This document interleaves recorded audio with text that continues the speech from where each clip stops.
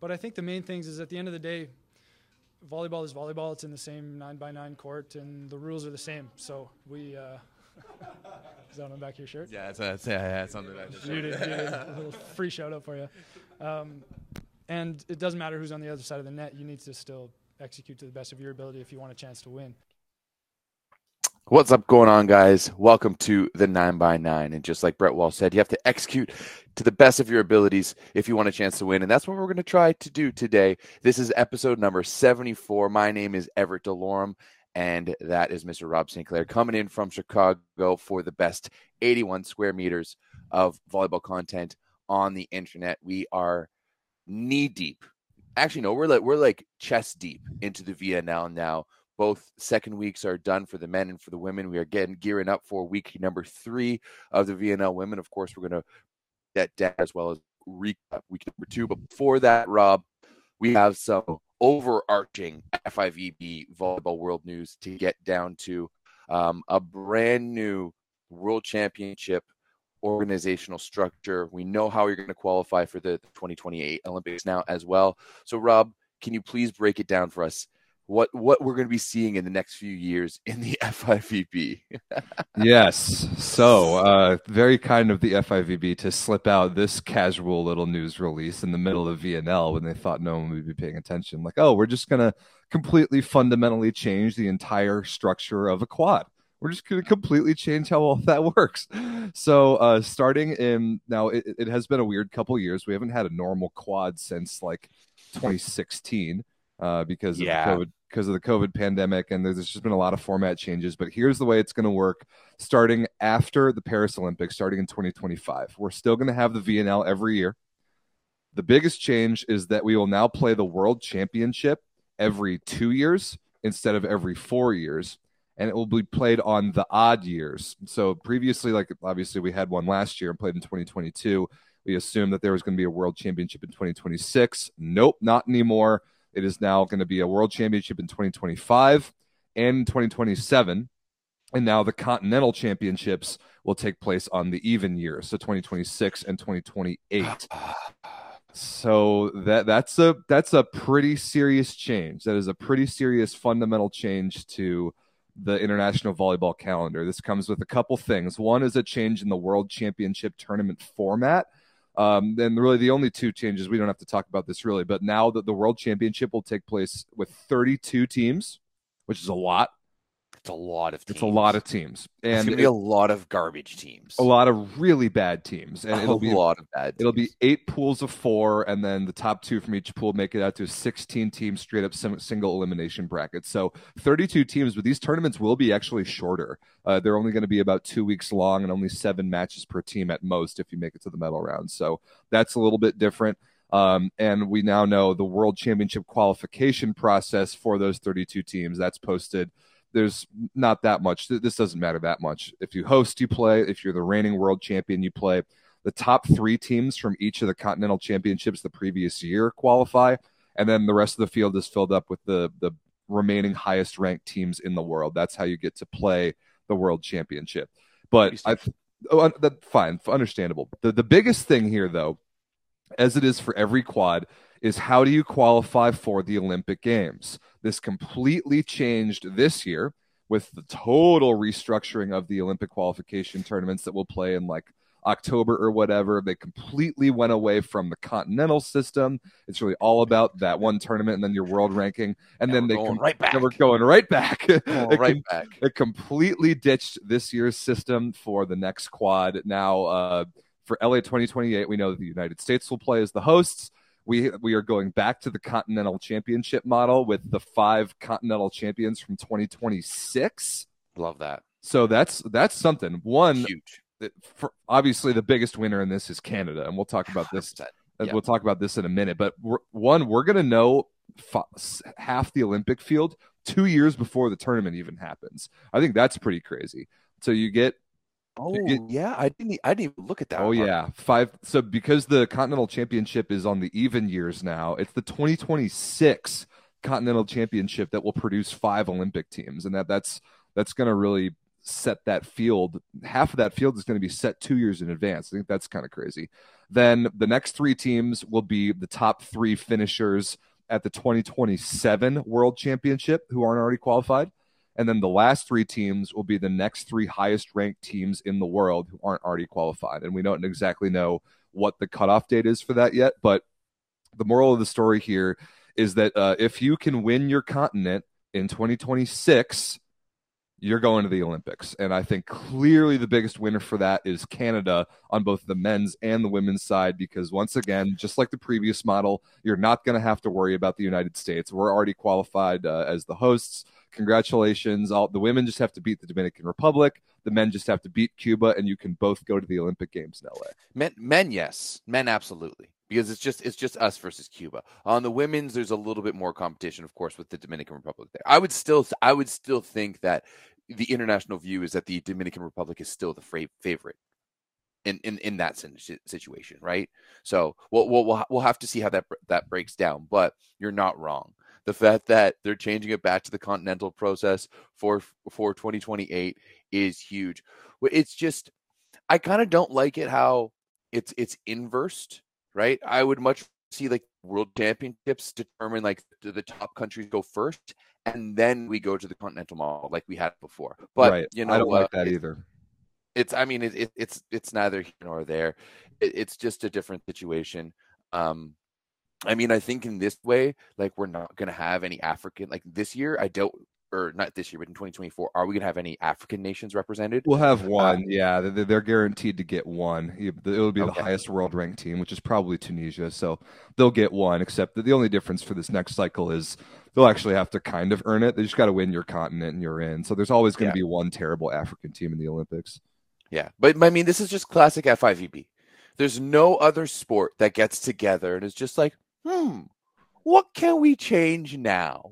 Right? let's just keep all of our people on the toes. Rule changes, structural changes, process changes. Let's just change it all. So you gotta love to see that. Also love the picture that they put up. I wish we had it here of just all the FIVB board members and different representatives from the different zones, all wearing either white or blue linen shirts. I thought that was cute. A little bit of uniformity there for the FIVB. They're ditching their usual trench coat uniforms. Yeah, absolutely. Ronnie, you can keep talking in the chat. You guys still won't have found a setter. So that really won't matter. But yeah, I mean, the fact that we're doing world championships, my favorite is this. Wait, I had it up on my computer earlier. Let me see if I can find it.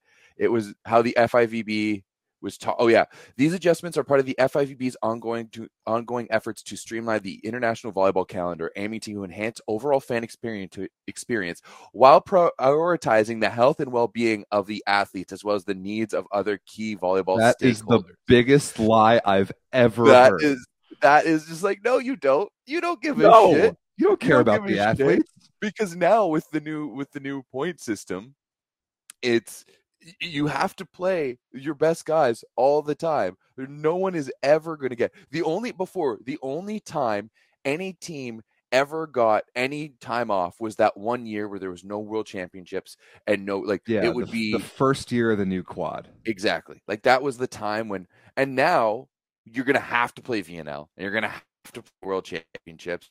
And yeah, it's just going to be too much. It's just going to be too much. And I mean, like, also, another thing is like the FIVB is just trying to bankrupt all of the volleyball nations, right? Because the FIVB gets money from the hosts to host, but I guarantee you there is not one country that makes money off of world championships. You're telling me Slovenia and Poland made money from the last world championships?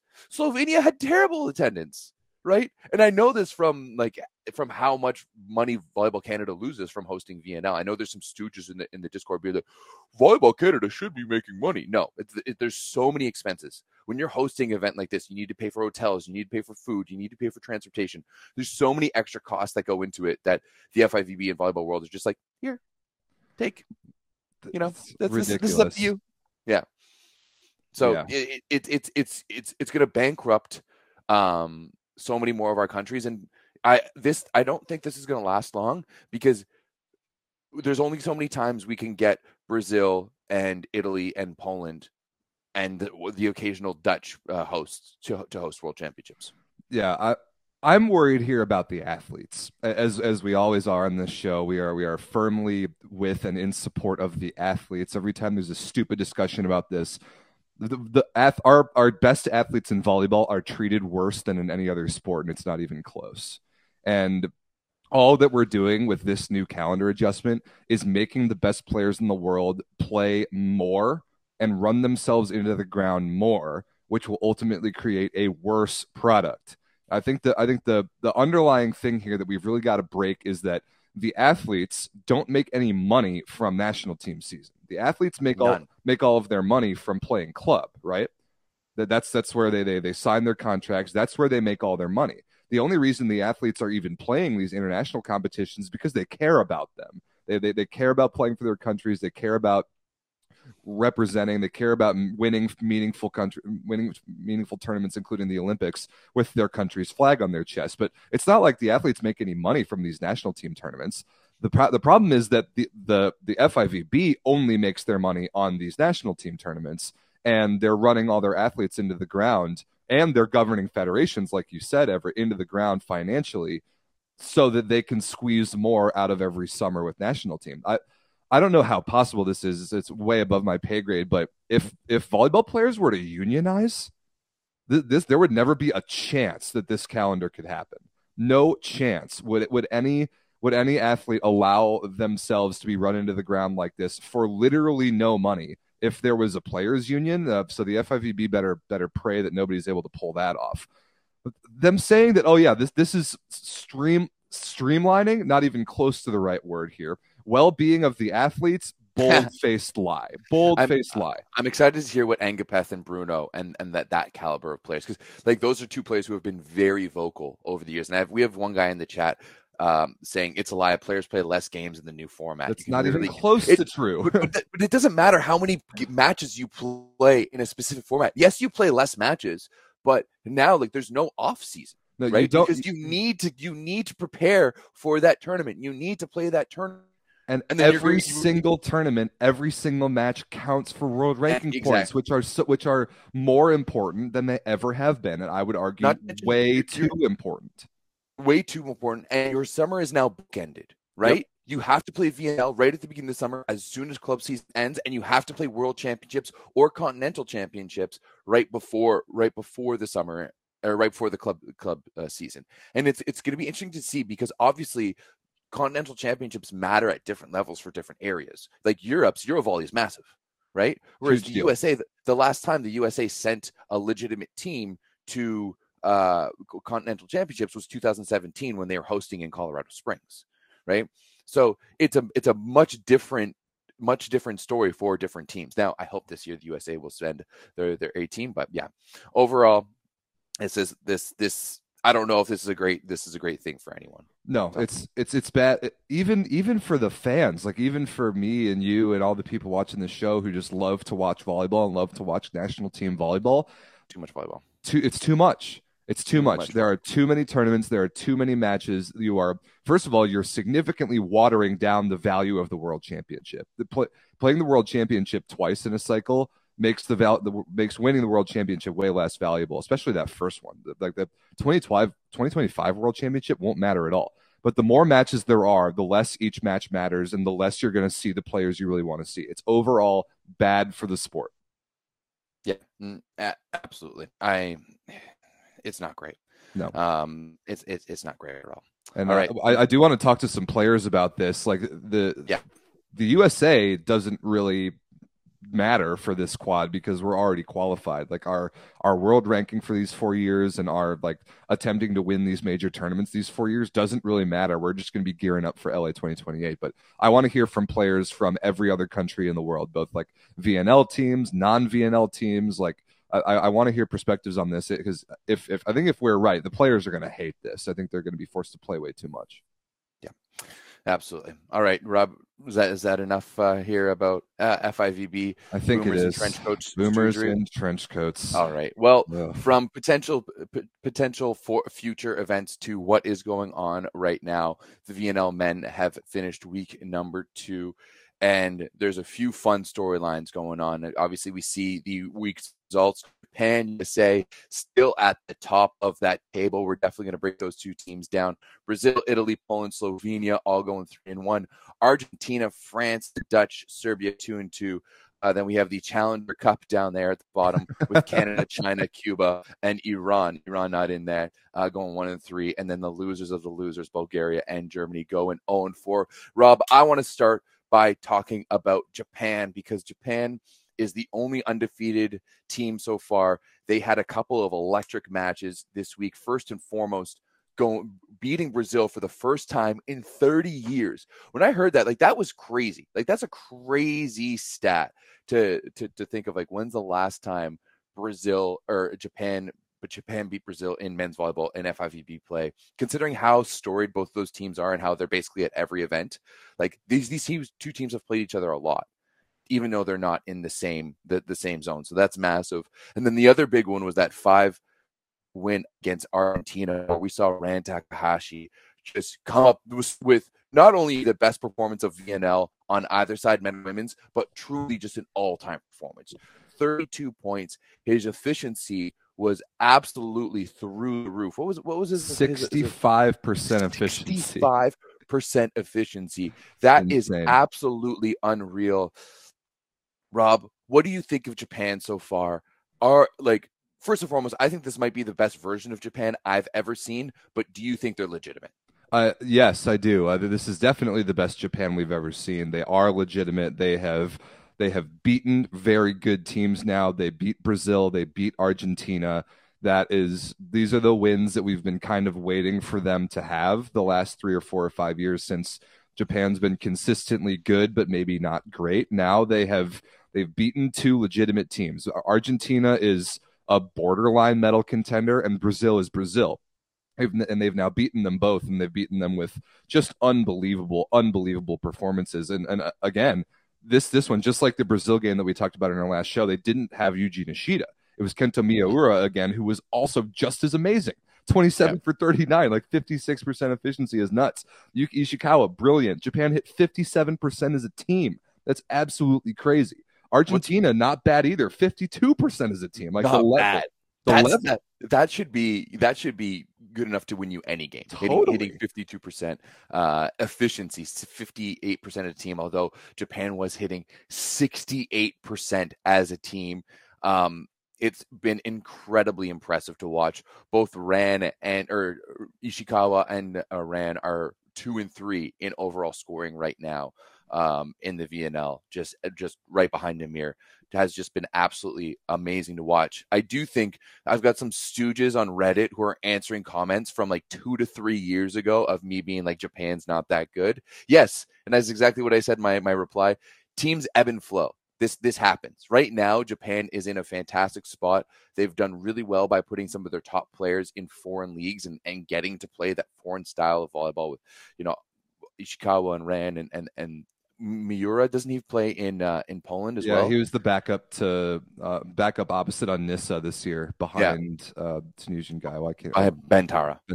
Yeah, who's going to Perugia. But for me, there's still a little, like, if you're asking me who looks like the best team in the VNL right now, I'm still going to go with the USA. Absolutely. For a few reasons. First and foremost, Japan's biggest wins on paper are against France. Well, they played a French B team in week number 1.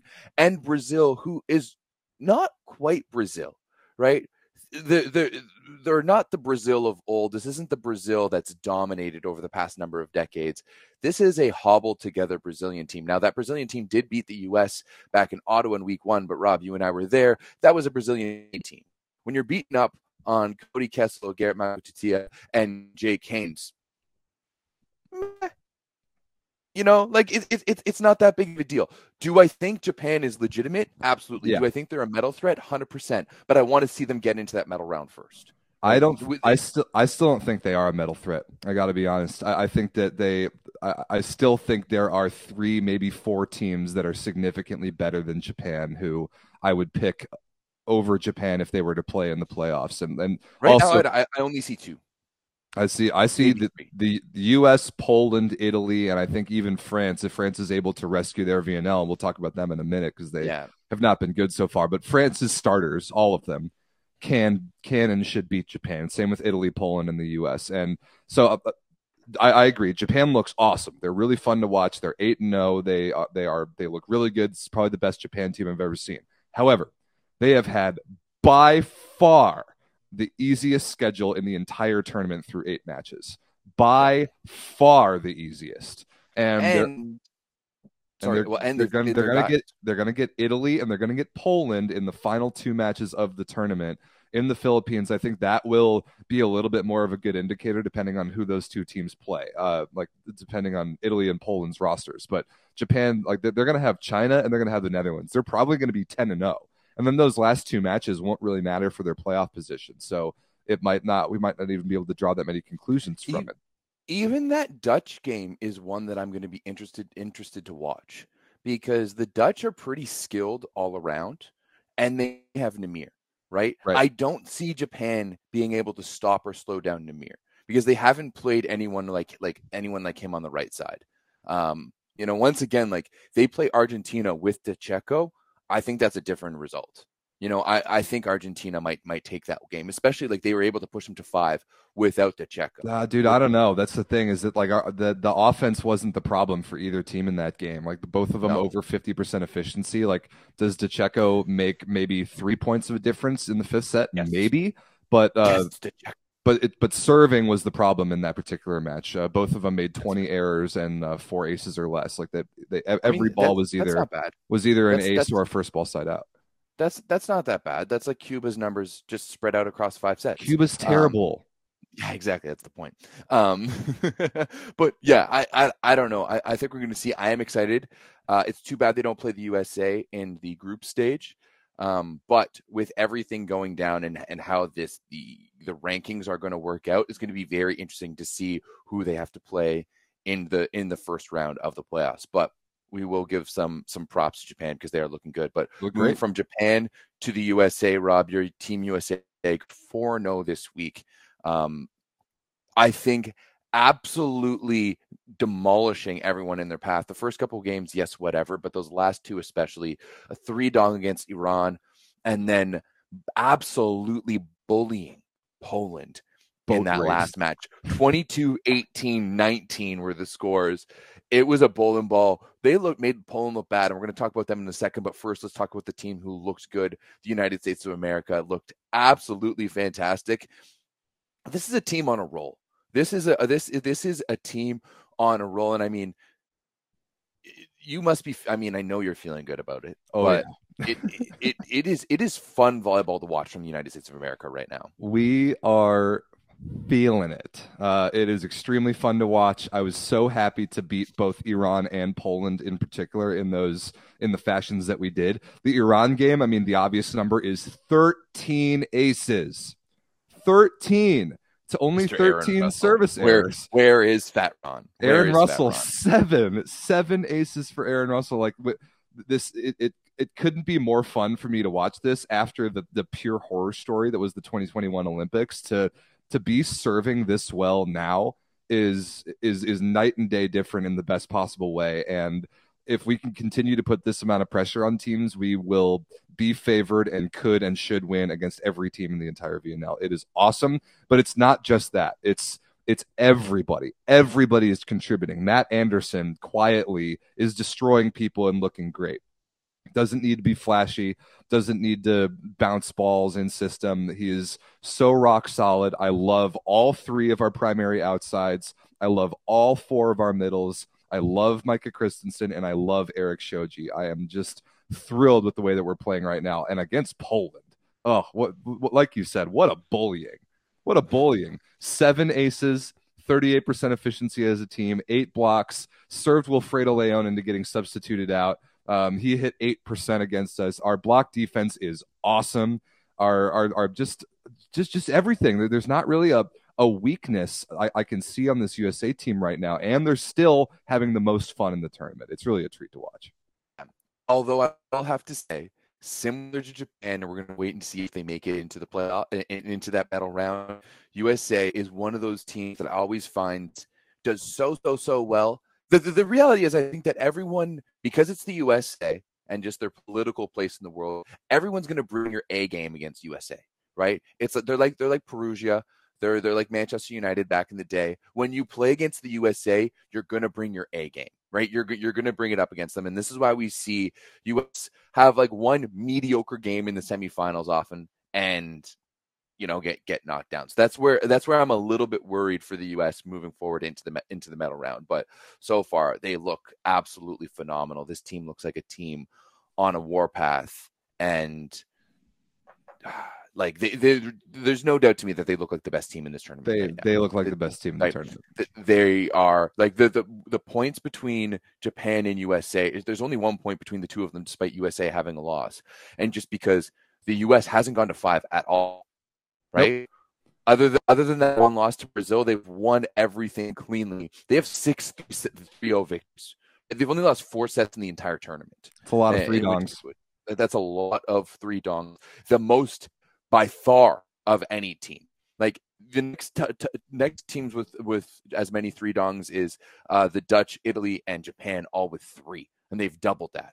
So, right now the USA hands down looks like the best team. Music to my ears. They are absolutely flying, and hey, it's fun. I love when Team USA is and we're good. playing at home next week.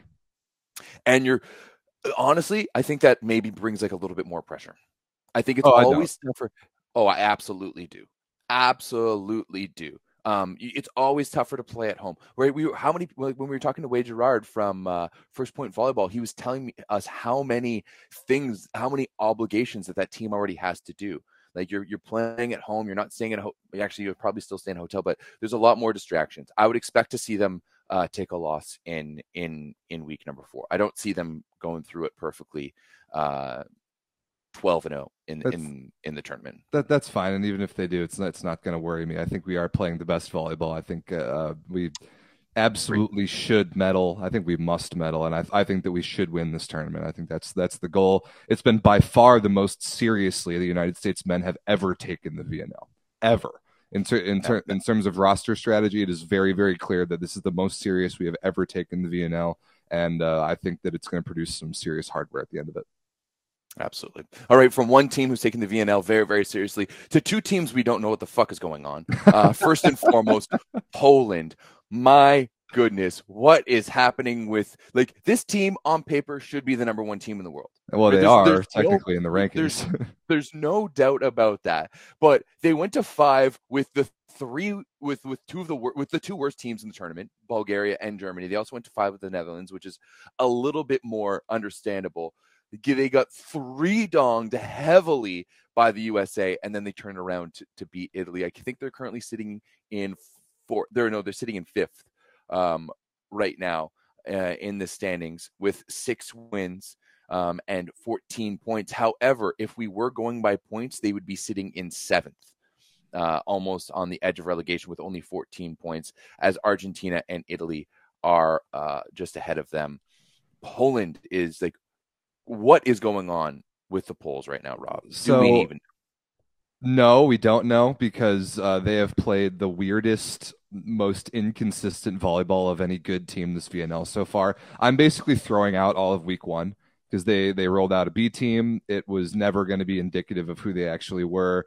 The results spoke for themselves. This week was similarly up and down. They got smoked by the US, and then they beat Italy's A team the following day. So that was a pretty nice response. But you got to remember a couple things here. One is that Poland is hosting the VNL finals. So their performance in the preliminary round technically doesn't matter at all. Even if they get the 8th seed, they're still going to play. They're still going to play in the VNL finals, and they're still going to have a chance to win it if they put the right pieces together, because they still don't have Marcin Janusz. I think that's the biggest thing. Grzegorz Łomacz is not good. I'm sick of watching this man set the ball. I was even getting mad watching him set badly against the US. And as we were destroying them, I was getting mad at watching Łomacz set the ball. It's gross. I don't like it. He's not good. He doesn't do anything well. Firle is coming off the bench, hasn't been as good as I would have liked him to be. That team needs Marcin Janusz badly. The other thing is that they still can't figure out exactly what combination of outside hitters is going to work for them. I don't think that they, with the way Gerbich strategized it this week, I don't really think they learned that much. We saw a decent amount of Wilfredo Leon, and he was really good. I think he was really good in the Netherlands game off the bench. Let me look at the stats. Yes, he was good in the Dutch game off. Yep, off 13 for 18 off the bench, although still a little bit of a serving liability. And then who are the outsides in the Italy game? It was Leon, who was good, 14 for 28. Still a serving liability. It was Leon and Fornal. Okay, so they really did mix and match those three guys, Leon, Bednorst, and Fornal, a decent amount. But we still haven't seen Schlifke. We didn't see that much of Schalpuk this week. And I still have no idea. I don't think we're any closer to knowing who their two starting outside hitters actually are going to be. So Poland's taking all this time to figure themselves out, supposedly, but I still don't think they're any closer to knowing actually who they are. I do think that for Poland, they look at this as a warm-up tournament, right? At the end of the day, the VNL doesn't matter to them. Right. Sure, they're hosting the finals, and that's going to be important. I think they're going to turn the burners on, because the reality with a roster like Poland's and a team like Poland's, you know that you can go into any game feeling confident. Any game, you know you have a chance to win, right? And I mean, it's the same for USA. It's the same for Italy. I would say those are the three teams right now that have that ability. Maybe to less extent Brazil and France, and we'll throw Japan in right there right now because they're playing that well. But you know you have a chance to win. But ultimately, I think Poland looks at a few things. First and foremost, Euro volleys. How many years in a row now has Poland choked? Blown it at Euro volley. So that is absolutely going to be massive. And then, of course, without a doubt, the Olympic qualification. So they're still figuring out a lot, and they have so many moving pieces and so many moving parts to figure it out. And we're still early in the national team season. Yeah, so, the jury's still out. Like they right. They're gonna. I think the real indicator will be the VNL finals. They're playing it in Gdansk. They're gonna bring the guys. They're gonna try and win the tournament, and that will be the first real checkbox on are they figuring out who they are or not. Yeah. Absolutely. Speaking of a team that isn't really figuring out who they are, and they do not get the luxury of hosting the VNL finals, is France going to miss the playoffs?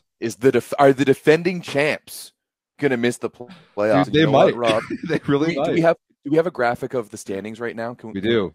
Can we pull that up? Because you're going to look and see France down there in 10th. They have a 3-5 record. This week did not help. That loss to Argentina really hurt them in that first match. They only picked up, what were they, 2-2 this week? Yep, 2-2 this week. Yeah, I mean, lost to Brazil for 0 points yesterday. Yeah, lost to Brazil, lost to Argentina. To me, like, beating Canada is not an accomplishment. Same with right Cuba. now. Like, same with Cuba. You got to beat up on two of the challenger teams. One team just doesn't have enough horses, aka Canada, and the other team is going to give you half of your points. Like, the stat sheet, like Cuba was terrible against France. They made 34 errors, so they just gave them the win. Very bad. France is not in a good position, and they have a tough schedule coming up. They've got to play Germany, was it Germany or Bulgaria? I think it's Germany. That's their only kind of gimme game. But I know because they're going to Anaheim. I know they have the U.S.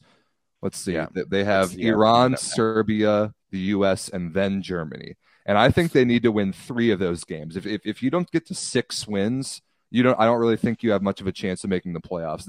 And maybe they lose to the U.S., but they need to beat Iran, Serbia, and Germany to even have a chance, in my opinion. I mean, Serbia's ahead of them in the standings, right? Serbia has more wins than them.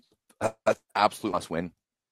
Iran is one behind them, right? They're playing the two teams that they're going to be sandwiched behind. France is going to beat Iran. I'm not worried about that one. Are they? Yeah. Iran is looking pretty good. I don't think they're not. Like, I think Iran's an afterthought. Iran's won 2 games. They're an afterthought. They're not going to make the playoffs. They have only won 2 games. I guess they fight well, but they just can't get the job done. No. Right? Morteja on the left side is just not good enough. They just have Amin. But still, like, France needs to go 3-1 to be able to catch the Netherlands, at least. Right. And the Dutch have a pretty tough schedule as well, but they also play Germany. So France is really, really on the bubble here, and I think that they are very much in peril of not making it at all. Yeah, so all the French people in our Discord need to they need to slow their roll. Everyone's been calling for Gianni's job. It's way too soon to do that. The man won U of VNL last year. It's his second year on the job. Chill out. Chill. You still don't have Irvin Ingapeth, who I can't believe we're saying this, but he's the most important player on your team, and you need him. How much does badly. this make you rethink that you think Jean-Patry should have won? Because right now we have France without our Ingapeth and with Jean-Patry.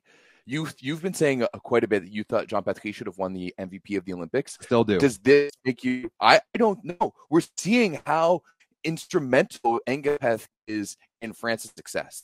Without Ingapeth, France is a very average team. Okay, not very average, but they're not great.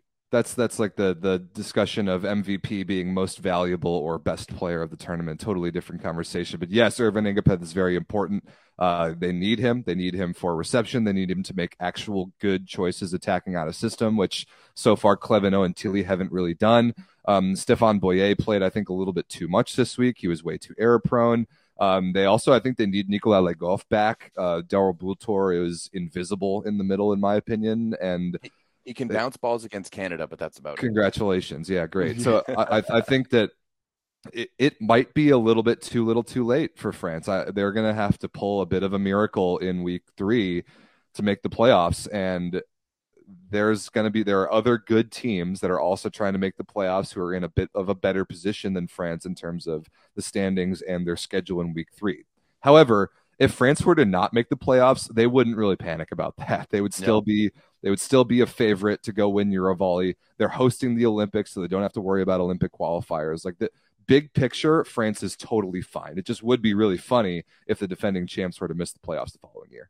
Yeah, absolutely. One thing that Never Lucky is coming up with the chat: Iran without Amin in USA, which is a huge. He has been. Iran now, I think, might go 0-4. Yeah, Iran's a non-factor. They're a complete non-factor, but they're a core team, so they won't get relegated. They won't make the playoffs. We don't really need to talk about them. Yeah, but France might not make the playoffs here, and that's going to get a little spicy.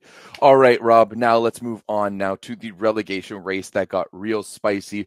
Of course, my team Canada did beat Bulgaria, put ourselves in a good spot. We did play against France. We'll talk about the individual matches in just a second. I thought we actually played pretty well against France. We got 3-dicked. I thought we might be able to get that third set. If we had that third set, we'd be even higher in the standings right now, because it is so close. If we can pull up the standings at the moment, that last win from China over Germany really, really put us in a bad spot. Cuba winning in 5 over Bulgaria. Those standings there are very, very interesting. It's the standings that you have up are. They're sorted incorrectly. So these are the Volley Station standings, and they're incorrect in sorting points over wins. It's important to point out that wins matter over points in VNL. So that's not how this is sorted. So Bulgaria with 1 win actually drops down to second to last, and that's going to be the big thing here. Now Canada, like we talked about on our last show on Thursday, like right after the match, Canada's win over Bulgaria was enormous, absolutely huge. But then 2 bad things happened to Canada after that Canada didn't control. One, like you said, was Cuba beating Bulgaria. The other that really hurt was China beating Germany. And that was not good. China beating Germany in 4 as well, getting the full 3 points. I was telling you, I think I said after our loss to Germany in Ottawa that if we get relegated this year, it's going to come back to this game. Absolutely. Right? It's going to come back to this loss to Germany, because as we've seen, Germany has been pretty terrible. I don't see Winiarski, if Winiarski gets fired after this VNL and doesn't even make it to Eurovolley and Olympic qualifications, I wouldn't be surprised. No, I would be surprised. I disagree. I think Germany doesn't care about this VNL. They're a core team. They're not going to get relegated. They're still missing their probably most important player, which is Zenger at libero. Not having him has made a huge impact, and they're punting this tournament. They're looking towards Olympic qualifiers and Eurovolley. I don't think Winiarski is going to get fired at all. But Germany has been Canada's worst nightmare in this tournament. They beat you guys for your only win, and then they surrendered a really strange loss to China. And now, and we can talk about this a little bit more on our show previewing week 3 of the men's. about really the details of the relegation race, but it's going to be either Canada, Bulgaria, or Cuba, or maybe China. China's in there too, for because sure. That's it. All you need is, because the reality is in that first week of week 3, that first match of week 3, Bulgaria and Germany play each other. Right. That to me is going to be one of the major deciding factors. Bulgaria loses that. There's a great chance they go 0-4, and if they go 0-4, they're out. That's it, because they only have one win. It's donezo, absolutely. So if Germany can get a win against Bulgaria there, then it's going to be good. If Bulgaria somehow finds a way to win against Germany, and I'm hoping for this here, that's when things get really interesting, because they've already got 6 points. So a win would at least add 2 more. They would be up to 8. Both China and Canada only have 5. Yeah, so I think if Bulgaria beats Germany, they're safe. And if they lose to Germany, they're probably dead. I think it kind of does come down to that one match.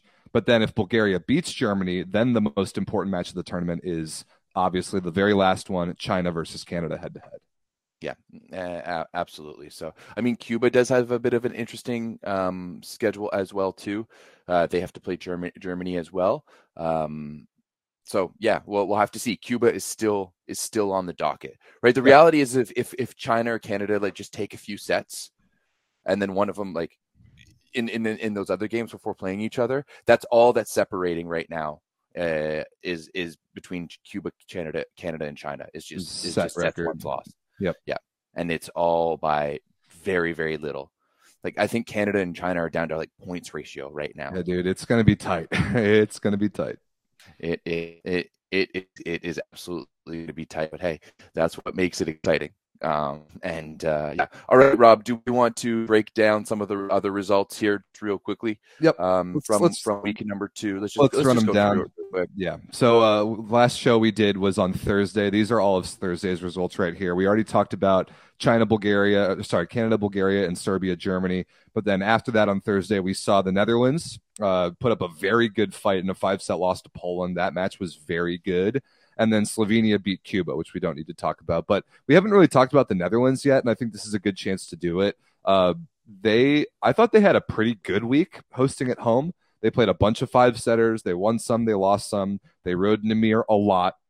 Didn't see Wouter Termat that much. Saw a bunch of different outside hitters. I think the Netherlands is exactly where we kind of thought that they would be after seeing them in Ottawa. They're a fringe playoff team, and it's going to come down to what they can do in week 3 if they're going to make the playoffs. But they show flashes of playing really, really good volleyball every so often. They really do. I'm a little bit disappointed in their loss to Serbia. I thought that was one that they maybe could have pulled through, especially since Serbia out attacked the crap out of them. Serbia had 70 kills compared to the Dutch only having 58. Serbia outdug them as well. Kujundžić was massive in this one with 26 points. That might be his best performance so far, period. But I was expecting kind of the Dutch to be able to pull through, especially they were really close. They went up 2-0 against Poland when they went to 5 against Poland, and they looked pretty good. So I was hoping to see them kind of come through with a little bit more. But to me, I really think that they need to stop kind of fooling around with Jorna and just going right with Van Garderen and Toenstra. I think Toenstra is really, really good. Yeah, I think that's their correct outside hitter combo. But yeah, the Netherlands, I mean, they beat China this week. Then they played 3 5-setters and lost 2 of them. I mean, it's no shame to lose to Poland in 5. I agree. I think they should have beaten Serbia. And then they did get the win over Iran, which was a great one. This Netherlands-Poland game, I'm looking at numbers, see if anything meaningful jumps out. Teister Horst started. He was really bad. Van Garderen came in off the bench and was awesome. I think if there's meaningful games, I agree. I think it's Van Garderen and Toenstra at outsides. This is one where Leon and Kurek came in off the bench to kind of rescue this for Poland, and they did. They went up in the 5th, no problem. Jakub Kochanowski was really good. He had 5 aces. Played most of the game. Okay, come on. 10 for 11, 2 blocks, 5 aces for a middle. That's rock solid. 17 points to lead his team. That's the Cuba we know for sure. Yes, it is. So that's it for Cuba. The Cuba. Big difference there, eh? Speaking of Cuba, they laid an egg against Slovenia. They took the first set and then laid down and died, gave away 1 million points for free as they do on Thursday. So I think that's enough for Thursday. Friday, We talked about the United States getting 13 aces over Iran. This is the day of the three dongs, all 4 three dongs here. Argentina beat Bulgaria, yeah, whatever. Italy beat Serbia, yeah, whatever. France beat Cuba, yeah, whatever. I don't think we really need to talk about any of these games. No, it was this day is the 3 chumps. So let's keep it moving. Okay, Saturday, 6 matches. We talked about Japan, Argentina a little bit already. That was insane. The best overall offensive game we've seen all VNL by far. We talked about Poland versus the U.S., Brazil versus Slovenia. And any takes on this game? We haven't really talked about either of these two teams that much. Honestly, considering how decent Slovenia's been in this tournament, this is only their second loss of the tournament. I was maybe a little bit surprised, but I kind of think that these two teams, like if you're going to play this game 10 times, it's going to end up 5-5. Really, sure. That's the way I see it. I think Slovenia is really good in a lot of ways. Of course, I think the Rock is better than any offensive power that Brazil has right now, but they don't have a setter like Bruno or Kachopa. Give me either of those guys over Gregor or Pep. So I don't think much to say on this one. It's just as I said, give me this game 10 times, it's going to end different. 5 times. I do like Slovenia. I think that they've been good this tournament. They're 6-2. Their only losses are to Brazil and then a head scratcher against Bulgaria week 1 when they played their bench. I think Žiga Stern off the bench is a decent option at like 3rd or 4th outside hitter. I think he's got some value there. I think Slovenia's top lineup is legit. I'm not sure if they're medal at VNL legit. I think they're definitely a playoff team with their best 7 or 8 guys. But they're I don't know if they're going to punch above that level, in my opinion. Brazil, lots of rotating characters. They've been pretty inconsistent, both individually and as a team, but Brazil is Brazil. They're always going to pull out some Brazil stuff and find ways to beat teams and find ways to win meaningful games. They just have an innate confidence about them. They're Brazil, right? It's like Canada hockey. It's like USA basketball. Whenever they step on the court, you know that they believe that they have a chance to win. Right. So one thing that I'm seeing from the chat is that the Rock did suffer a bit of an ankle injury in that last that's true in that game, and then also too that Namir apparently hurt his shoulder in that last game against Serbia. So that's going to be an interesting one to watch. Yep. I mean, shocker. You played Namir all 4 matches. You set him 60 balls a game and he gets injured. Wow, it's crazy. It's so weird because you have Worth Matt on the bench. You have a very legitimate score on the bench for you. Come on, Piazza. We're homies now. Like let's figure this out. Let's not try and kill one of the best players in the world. So we already talked about China beating Germany. That was really bad for Canada in particular. Germany's outside hitter position is a nightmare. They absolutely cannot get anyone to play consistently. Let's see. Braun, 0% efficiency. Schott, 0% efficiency. Yikes. Reichert was fine. Roars was fine. They literally don't have an opposite. They didn't play Weber. They didn't play Buma. What are they doing, Germany? Figure it out. You know Germany is in shambles right now when their top scorer so far this tournament is Bremer in the middle.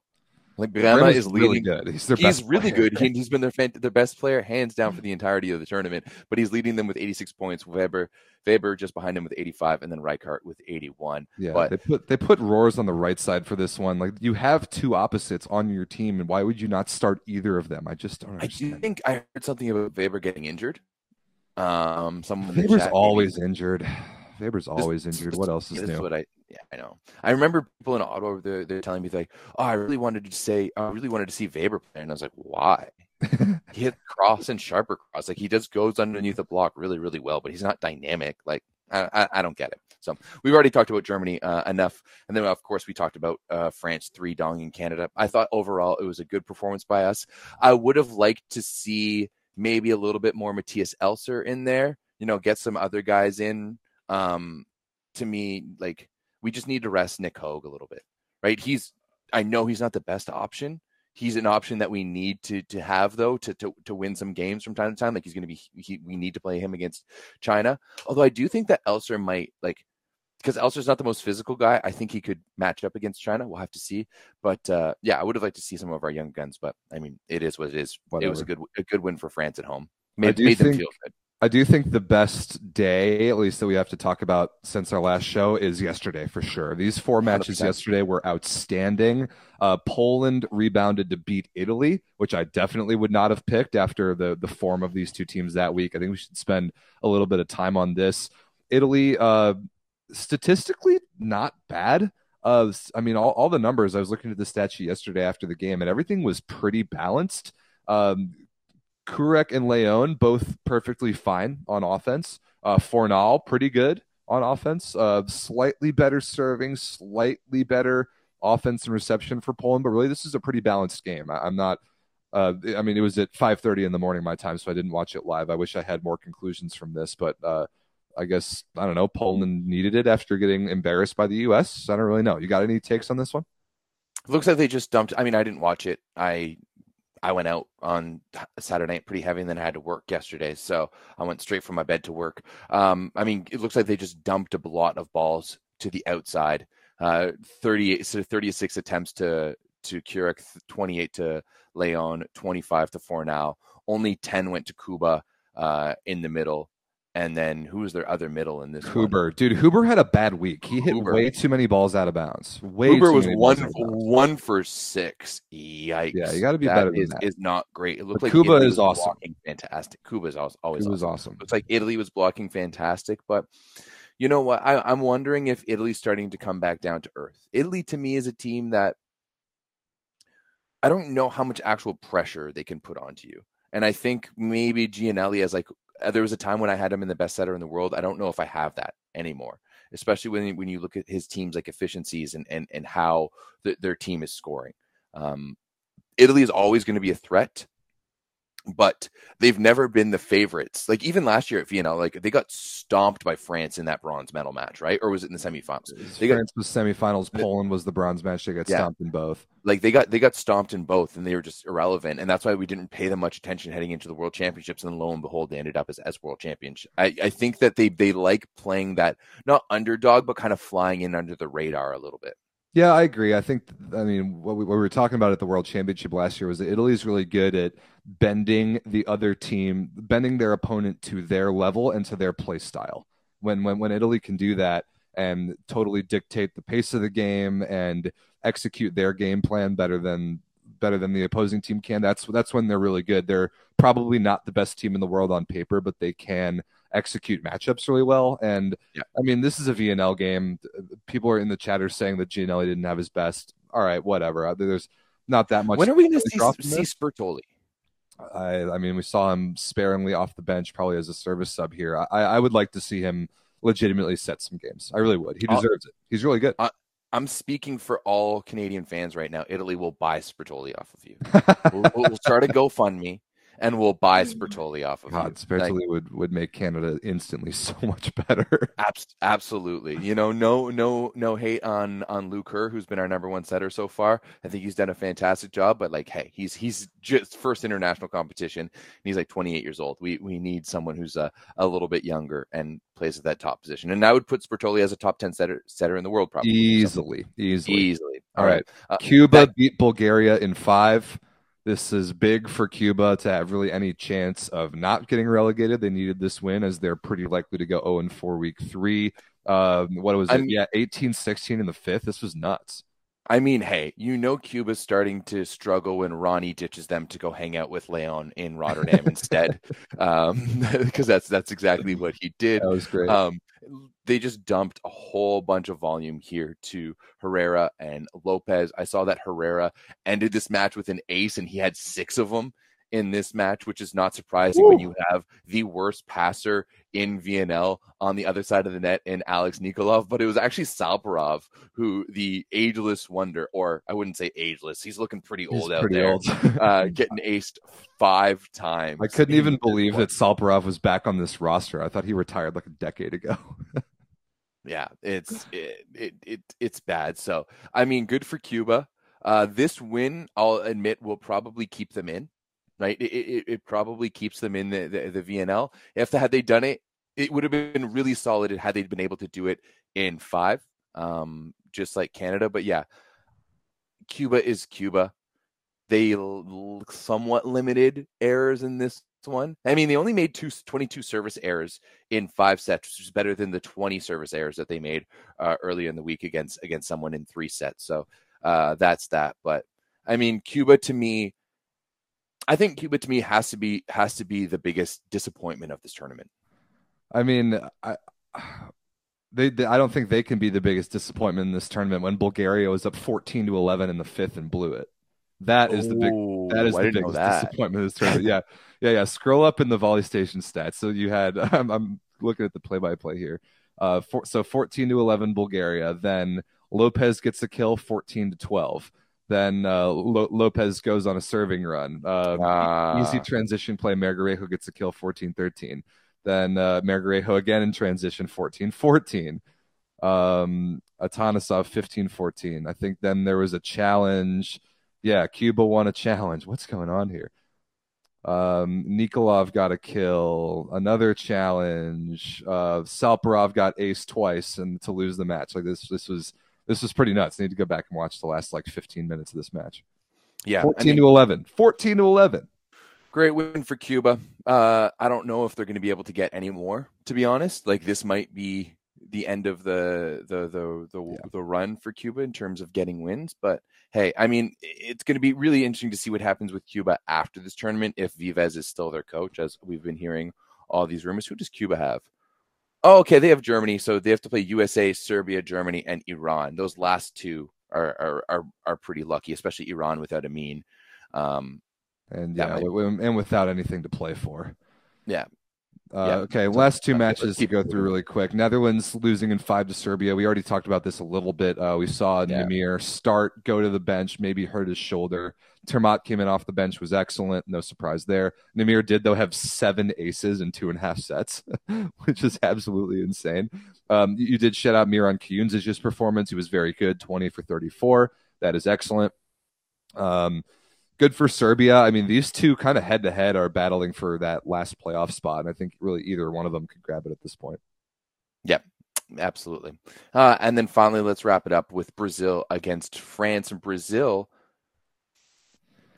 I expected more from France in this one. This one got spicy, dude. Did you watch the 4th set of this? No, I was at work. This one got spicy. I was not around yesterday. Then I will give you the takes because I watched this game. Hit me. There was another refereeing situation here, and there have been far too many of these in this VNL where just the officiating has been far too inconsistent. Lots of bad calls, lots of just disruptions in the game. And so this one was an antenna chase down. Like Brazil went to go chase down a ball that went arguably over, maybe inside the antenna, was called to have gone outside the antenna. So they pursued it. They brought it back outside the antenna. They sent it over, ended up getting the point. France freaked out. Everyone in the arena thought the ball went at least over the antenna, if not inside the antenna. But because we don't have line judges, the up and down official are standing in the worst possible places in the gym to see where the ball goes in relation to the antenna. And then as France was complaining about the call, and as Gianni was going and trying his best to get carded, the ref told him, oh yeah, sorry, this is a judgment call. You can't challenge this. So if you don't have the right officials on the court, if you don't have line judges that are the ones capable of making this call, it needs to be challengeable. Why are we not able to review things when the systems are not in place to get the call correct? It's insane that we're continuing to have these problems in week 2, and just all these officiating issues. So many points have gone to the objectively wrong teams, or at the very least, you need to be able to confirm that these calls are being made correctly. And the French people are losing their minds, and for good reason. I think they got screwed here. And then there were net touch challenges, like on. There was a Flavio block where Flavio, by the way, has led the league in net violations this tournament. He's bad.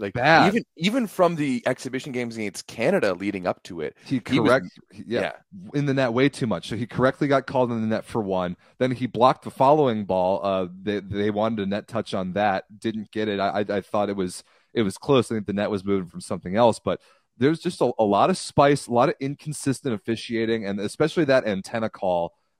Should absolutely be reviewable, and it's insane that it's not. I cannot believe that we can't take a look at that.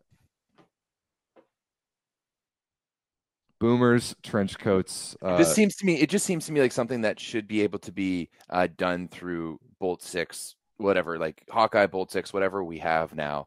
Like we should know the area and volume of the court. Like we should be able to calculate all this, but we don't. So volleyball is volleyball. I mean, not to mention, I mean, we talked about last week, Argentina and France played a game where the challenge system went down for 3.5 sets. And again, we didn't have line judges and the referees were just hopeless up there. Like, because apparently the Wi-Fi went down. Figure it out. All in all, I think after going through a week with VNL and Ottawa, I think we have to actually give some credit to Volleyball Canada. I kind of agree with that because hey, that the buzzer was the worst thing, and that's just because bad. the two jacks couldn't handle it. Yeah, the buzzer was bad. I can't wait to see how USA Volleyball performs as an organization in Anaheim.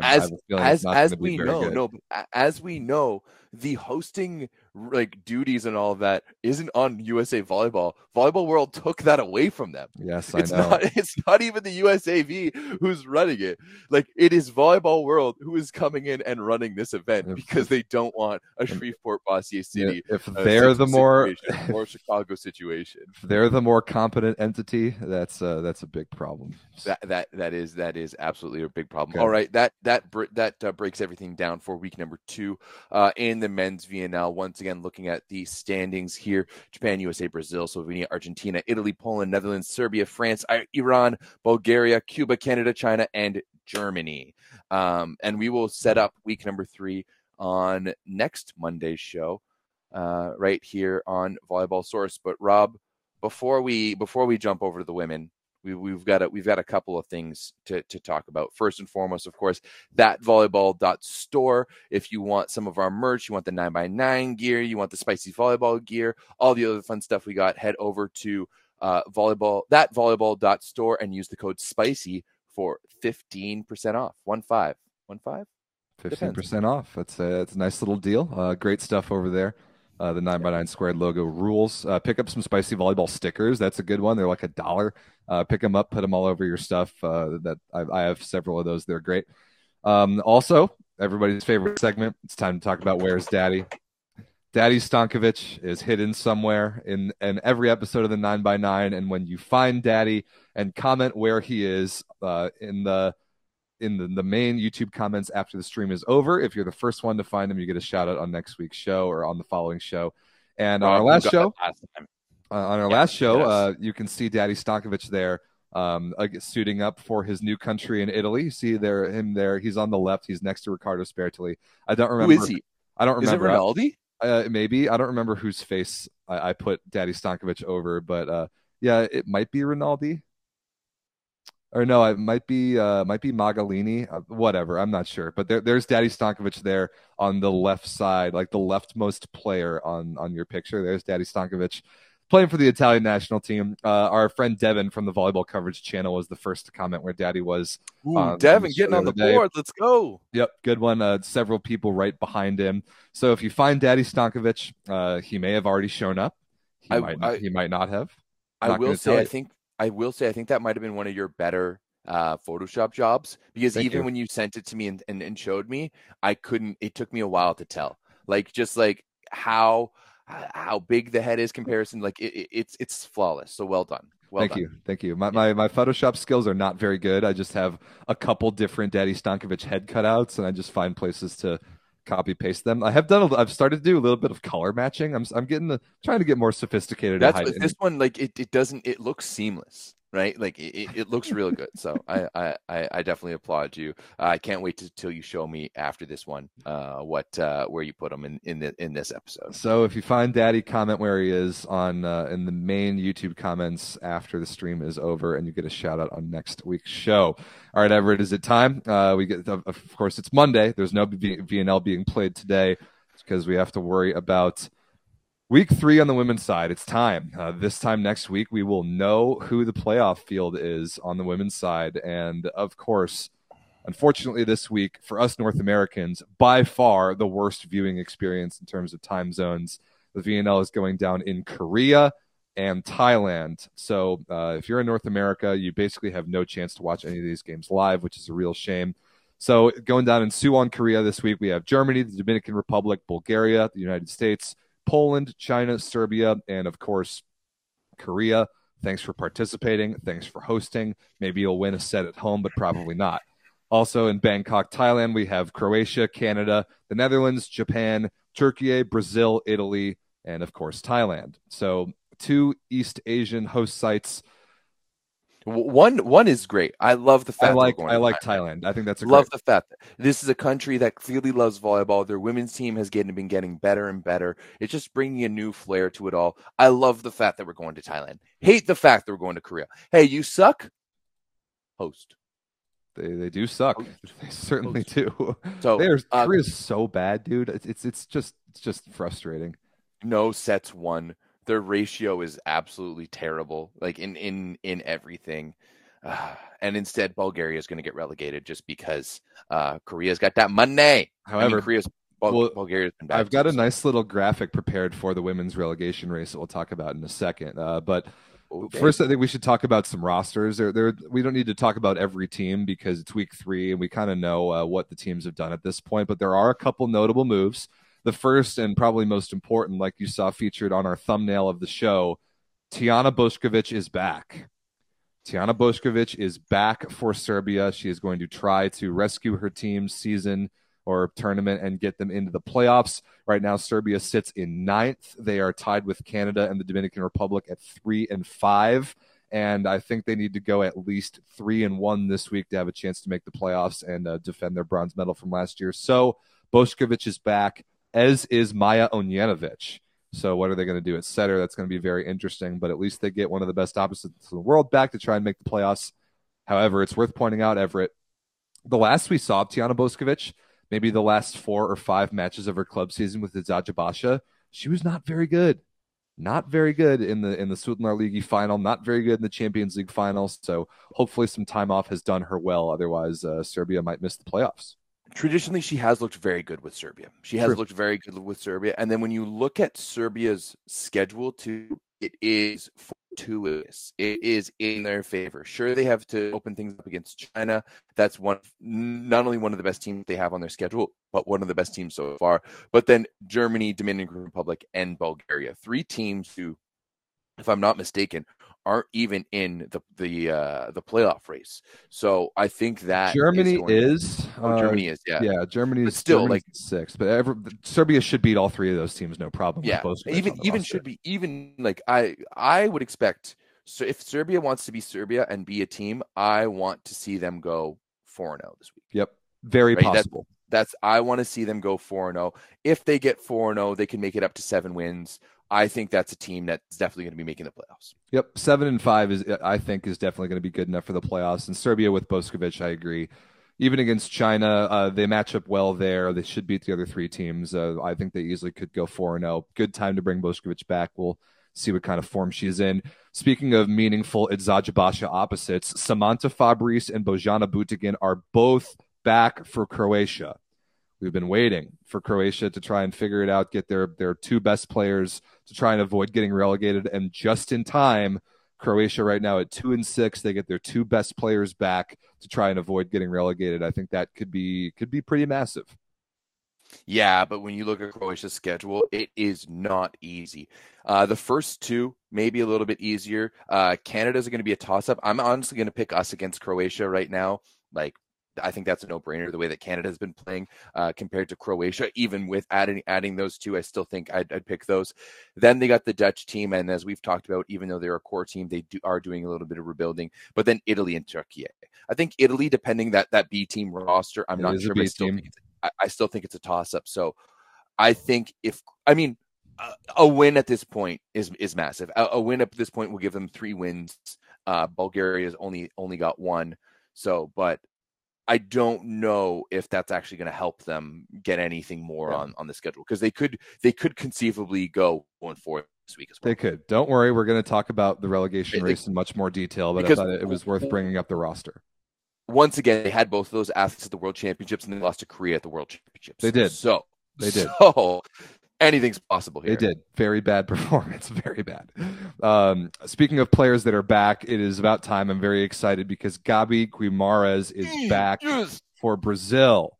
Great news. Very excited to watch her. I mean, Brazil's 6-2. They're going to make the playoffs, but they could potentially go 4-0 this week. I actually would probably pick them to do so. And I mean, Gabi's awesome. She's so good, and she's going to kind of fill the only hole that Brazil has even sort of had this VNL so far is outside hitter play and maybe a little bit of reception, and she is absolutely world class in both. I'm excited to watch her. Yeah, but they've got four good games, like 4 solid teams out there. So it's going to be fun to watch. I do think that Gabi might be my favorite women's player to watch. She's awesome. She's so fiery. The way good. that she plays, like women's volleyball is so dominant by just dominant right sides at the moment. I love that she passes, she plays defense, she's fiery, she's a good leader, she's explosively offensive. Love it all. Love having Gabi back. Passes 2/3 of the court and is the best offensive player on their team. Yeah, she's crazy valuable. So she's back. What's pound up for pound? She might be the best volleyball player in the world right now. Ooh, she's in the conversation for sure. She's in the conversation for sure. Sure. Okay. Right. We talked about Italy. They've still got the B team. Still no Oro. Still no Antropova. Still no Bossetti. Still no Pietrini. Still just a whole lot of B team for Italy. However, I mean, they did go 4-0 week 2 with a bunch of 5 setters. So they're 5-3. There's a chance that they could still squeak their way into the playoffs somehow. But I don't think Italy really cares. If they really cared, they would bring a couple good players back this week. But they're not. It's a B team. Whatever.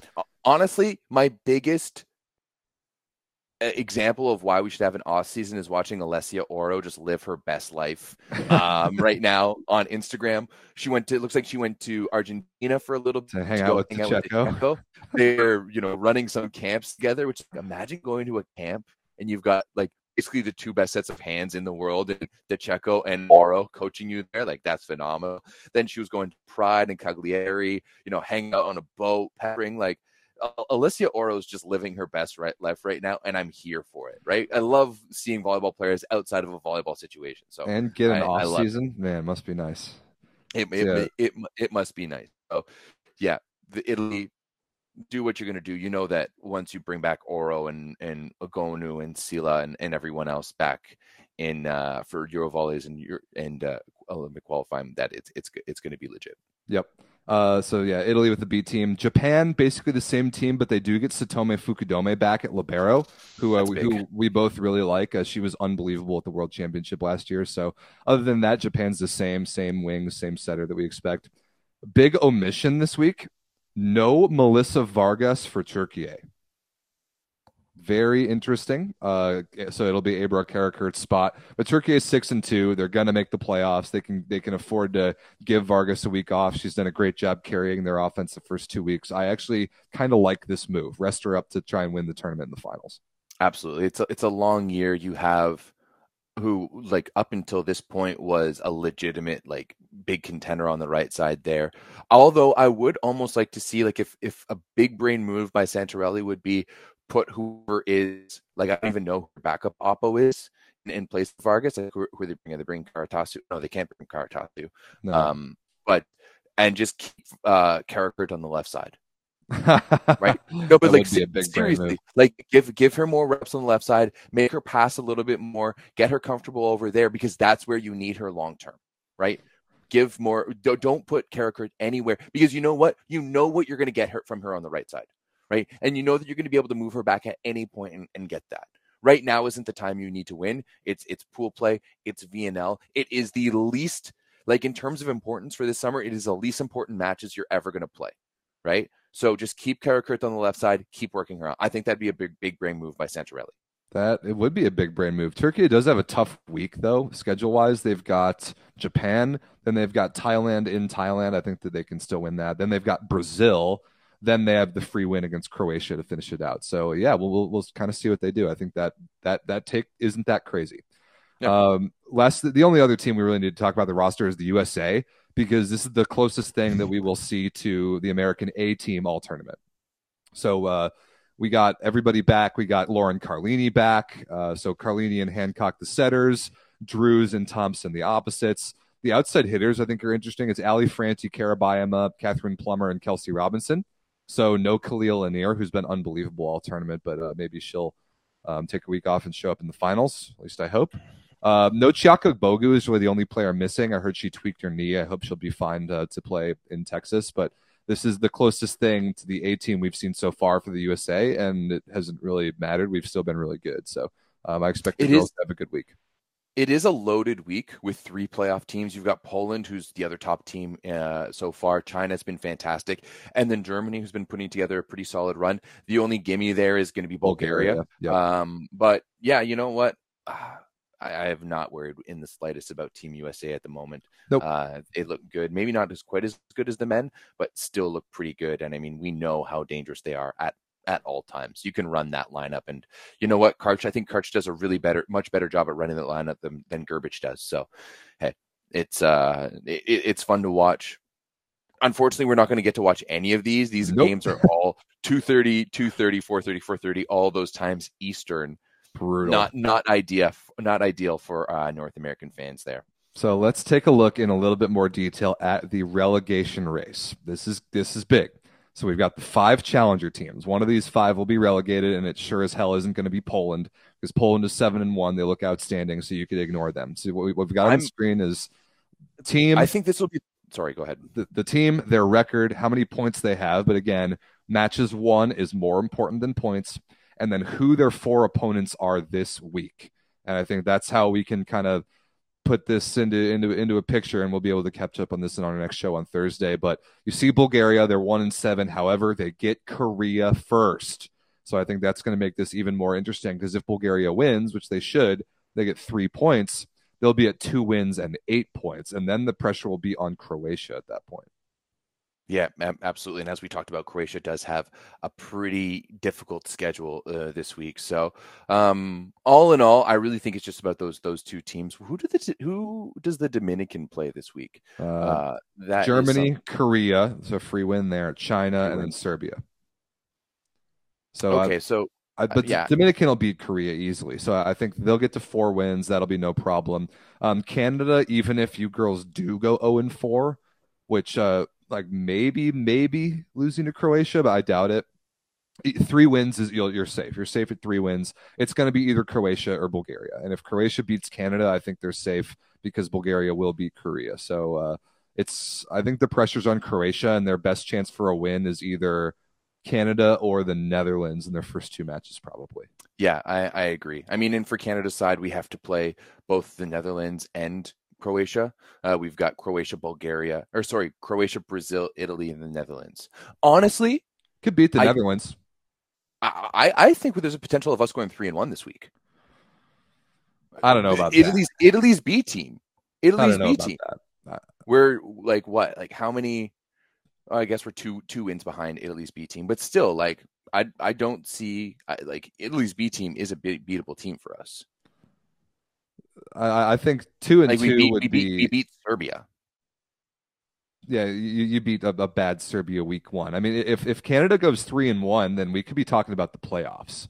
And now you got 3 teams at 3-5 right now: Canada, Dominican Republic, and Serbia. And I think Serbia is going to go 4-0 this week. So Canada is going to have to be pretty darn good to make the playoffs. But in terms of relegation, I think Canada is very safe. Absolutely no concern. Yeah, we're not getting relegated. Nope. That's fun to say. I absolutely love that. And I think the playoffs is a little far off, just because there is that 2-match gap between Italy and Japan, who sit in seventh and eighth. I think Serbia is probably the best case. If any team is going to be able to jump through there, I think it's going to be Serbia. But still, I do think that at least 2-2 is definitely, like, if we do anything less than 2-2, I'll be disappointed. Okay, fair enough. Right? I on paper, I think we should beat both Croatia and the Dutch.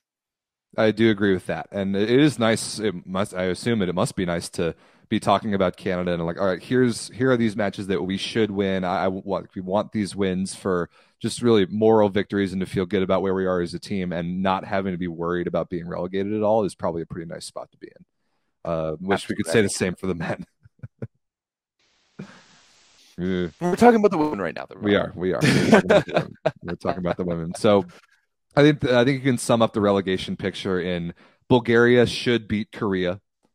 If they do, they'll be 2-7. They'll get their second win. They'll get some points. Then it will come down to, can Croatia get a win potentially or get some points to maybe break the tie with Bulgaria. That I think is going to be it. But again, Croatia has Fabrice and Budigin back. That is big. They're throwing everything they can out there to try and stay in the VNL. Yeah, absolutely. Well, that's what it's going to look. Anything else do we want to talk about? No, I think that's about it, right? Yeah, we can run down the first couple days worth of match schedule really quick. So Tuesday, Germany, Dominican Republic, Bulgaria, Korea, gross. Croatia, Canada, then Thailand versus the Netherlands. Wednesday, United States versus Poland, China versus Serbia. Both of those games are really good. Japan versus Turkey, and Brazil versus Italy. Actually, all four of those games on Wednesday are pretty good. Too bad they're all overnight for us North Americans. Then Brazil versus Italy is at a decent time. It's at like 9:30 Eastern time. Oh yeah, okay, yeah, that's not bad. That's like a wake up and watch. I might on like tomorrow morning. I might wake up and watch Canada versus Croatia. It's at 6 a.m. for me, so it's not terrible. But that's a wake up, throw my laptop on my lap, and just kind of watch it as I'm half asleep, and I can go back to bed after. No chance will I be watching any of those games. Thursday we get 6 matches: Poland versus Germany, United States versus Bulgaria, Dominican Republic versus Korea. All of those in Suwon, and then in Bangkok, Croatia versus the Netherlands, Brazil versus Canada, Thailand versus Turkey, and then we will come back with our next show on Thursday after those games are over. Yeah. All right. Should be a pretty fun week. I think that Thailand versus Turkey match should be pretty good.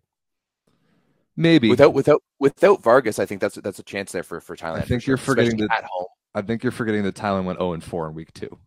Yeah, but they're playing at home. I'm not impressed. There's one more thing that we have to talk about, and I can't believe that I'm going to bring up the European Golden League because I don't think it matters. I don't think anybody should watch it unless your team is playing in it. But it does kind of have VNL implications, so we can talk about the fact that Turkey on the men's side has won the men's European Golden League. They beat Ukraine 3-2. It was 15-6 in the 5th, which is ridiculous. So they win the men's Golden League. They will play the Challenger Cup this year again. Remember last year? They'll both play Challenger Cup. Yes, they both will. So Turkey and Ukraine will both play Challenger Cup. Alongside the Dominican Republic. Great. Good for them. Whatever. I know that Adis Lagumja didn't play well. Some guy named Khan something came off the bench at opposite and played well for Turkey. Great. Good for you guys. Go to Challenger Cup and win it.